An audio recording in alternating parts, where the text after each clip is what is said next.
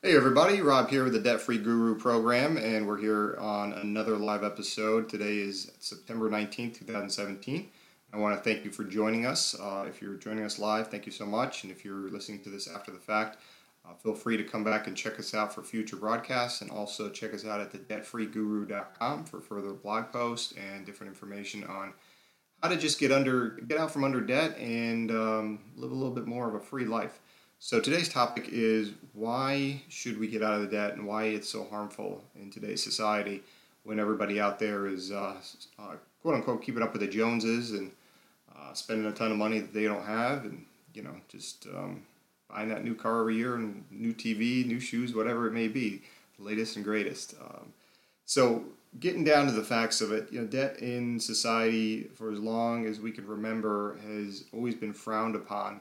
But it seems in the last 30, 40 years or so, debt has really become a tool for people who normally couldn't afford these things. Up until probably about the 60s or 70s, people just didn't take out a lot of loans. Maybe you took out a mortgage. After World War II, the FHA came out, started helping people buy homes through an FHA program and encourage home ownership. But before that, the down payments were astronomical. I mean, 50% down in a lot of cases, and now you can buy a home no money down or 3.5% down, and seller pays your closing costs. But out of all the debts, I think mortgages are the least concerning because at least you have an asset in most cases that goes up in value, and if you don't keep refinancing or taking lines of credit out, the mortgage is the least of our concerns, but it's still debt. So at the end of the day, there's no such thing as really good debt. So, we'll get into good debt when you leverage into investment properties and so forth. But as far as the consumer is concerned, I don't feel that there's any good debt. And a lot of the other big names out in the industry that are preaching being debt free, they would say the same things, that any type of debt is negative on your life, your lifestyle. And you can make the objection that lifestyle is, well, a new car, a nice house, nice clothes, nice TV, things like that everybody out there strives for. But if you're slaving away every week just to break even on paying for those things, is it really a lifestyle? Because your lifestyle is spent at the office or at the construction site or at the workplace just so you can come home a few hours a night and enjoy that TV, go to bed, and do it all over again the next day, and have 20 minutes of enjoyment to work, 20 minutes of enjoyment back in that car of yours. Personally, I would rather have less new nice things and work a lot less and spend more time doing the things I enjoy. And there's a lot of things out there that you can do for free that are enjoyable. Free or very low cost. So it doesn't have to be jet setting around to the Bahamas every weekend or flying around the world or going on cruises and so forth. I mean, people get plenty of entertainment out of just going to hang out with friends or going out taking a hike in the woods or going camping or fishing or something like that. Um, and for you ladies out there, I mean, there's certainly things that women like to do as well. Just, not to be sexist or anything, but maybe knitting or, going to the gym or yoga or Pilates or, whatever it is that everybody likes to do.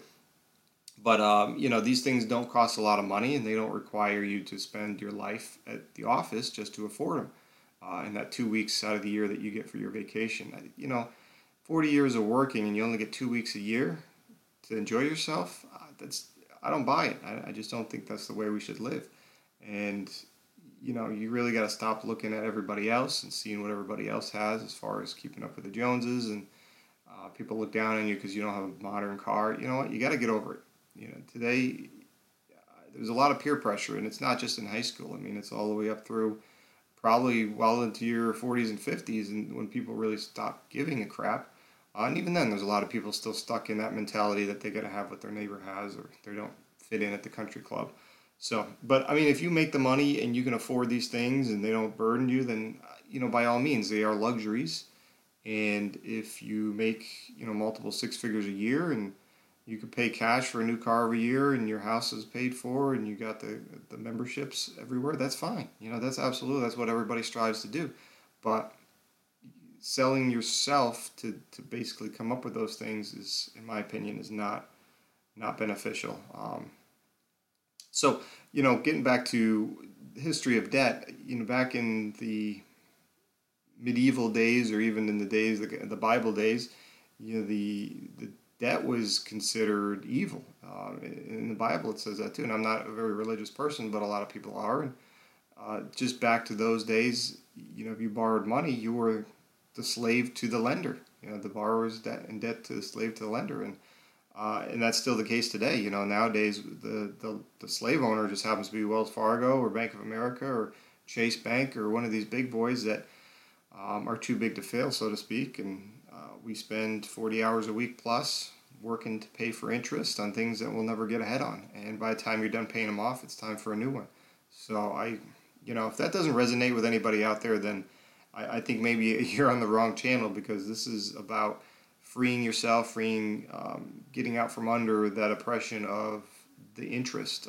Kind of like Albert Einstein once said that compound interest is the greatest force known to man, and it can either work for you or against you. So if you're saving your money in, and I'm not going to give investment advice on this podcast, but if you're putting your money into something making 7, 8, 10% a year, that compound interest is hugely powerful, and over the course of a lifetime can stack up to millions of dollars if you do it right.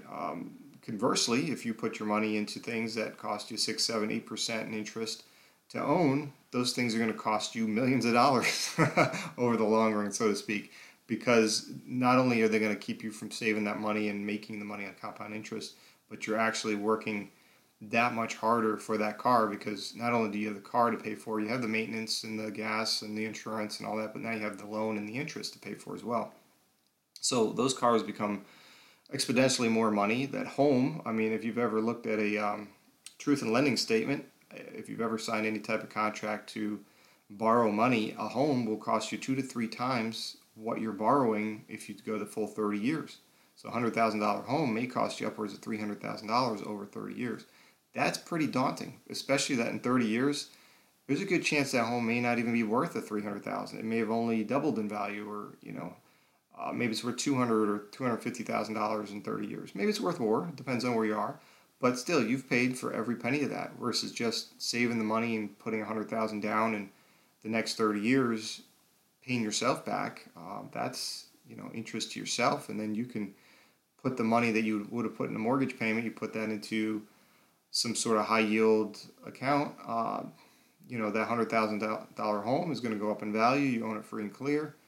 And the money that you would have spent on interest on that mortgage is now compounding and maybe $1 million by the time you retire. So you got to think of it that way. And, maybe, and $100,000 I know doesn't get you a lot for a house in a lot of markets in the U.S., but maybe you can't afford a $100,000 house right now, and that's fine.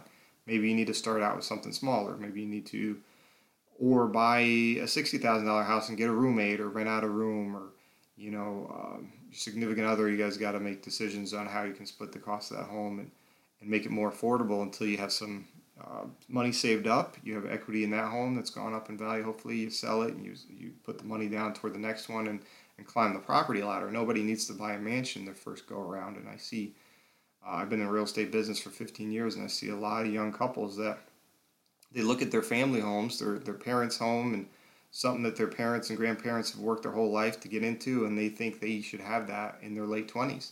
I'm sorry, unless you make that money, and that's fine. If you're a doctor or an attorney and you're just getting your stride together, and you could save up the money, but when you're 28 years old, to buy a $300,000, $400,000, $500,000, $800,000 house, it's just not realistic. I get it that your parents live in that home and that's what you're accustomed to, but when you're starting out, it's just not where you need to be. And quite frankly, even if you had the money, when you're 28 years old, I think there's other things that you could be doing with that money, like investing it toward retirement versus spending it all on one huge house that at that point becomes a liability. A lot of people think that homes are assets, but at the end of the day, if you stop working, you become disabled, those taxes are still due, the insurance is still due, the roof still is going to leak, the water heater is going to go out.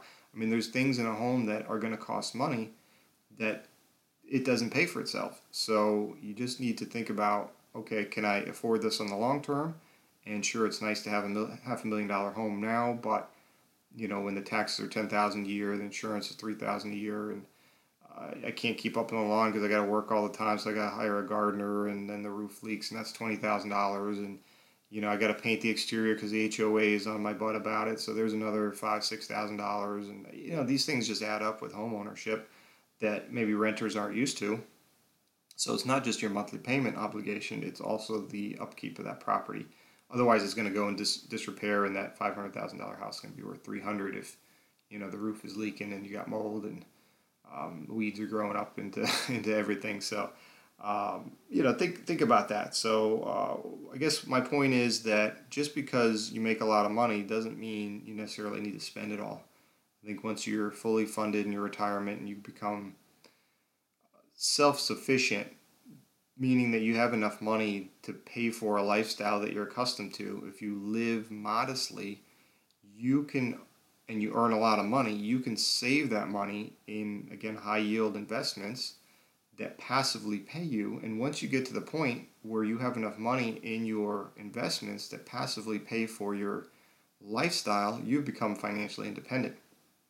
And at that point, you can decide, okay, well, do I need to continue working, or do I take it easy a little bit, or do I, just go another 10 years and then quit altogether, or whatever you may want to do. But once you're financially independent, now your ownership, your items that you own, your debts and so forth don't own you anymore because your money's coming in passively. And that's, I think, what everybody needs to strive for, is not get in debt to get that car and that house and that big TV now.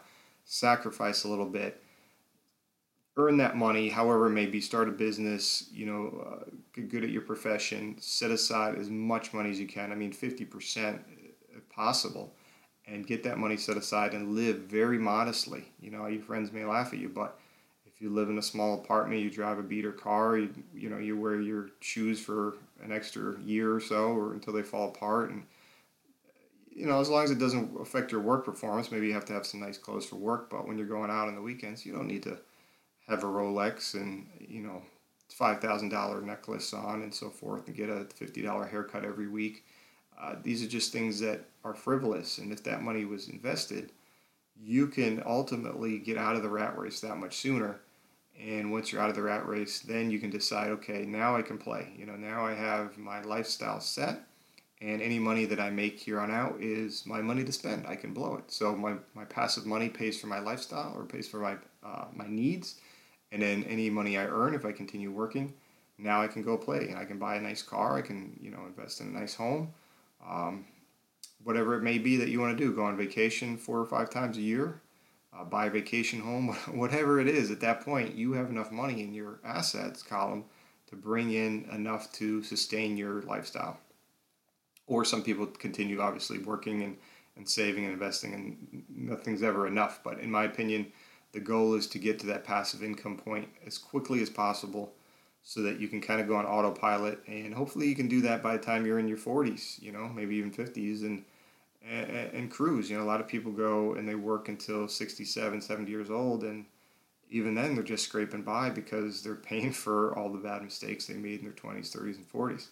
So don't be that person, and strive to be debt-free. I mean, I think that's the number one goal for everybody that's listening to this channel, and I want to get the word out to as many people as possible that being debt-free shouldn't be looked down upon. I mean, this should be what people aspire to. I think we should teach this in schools.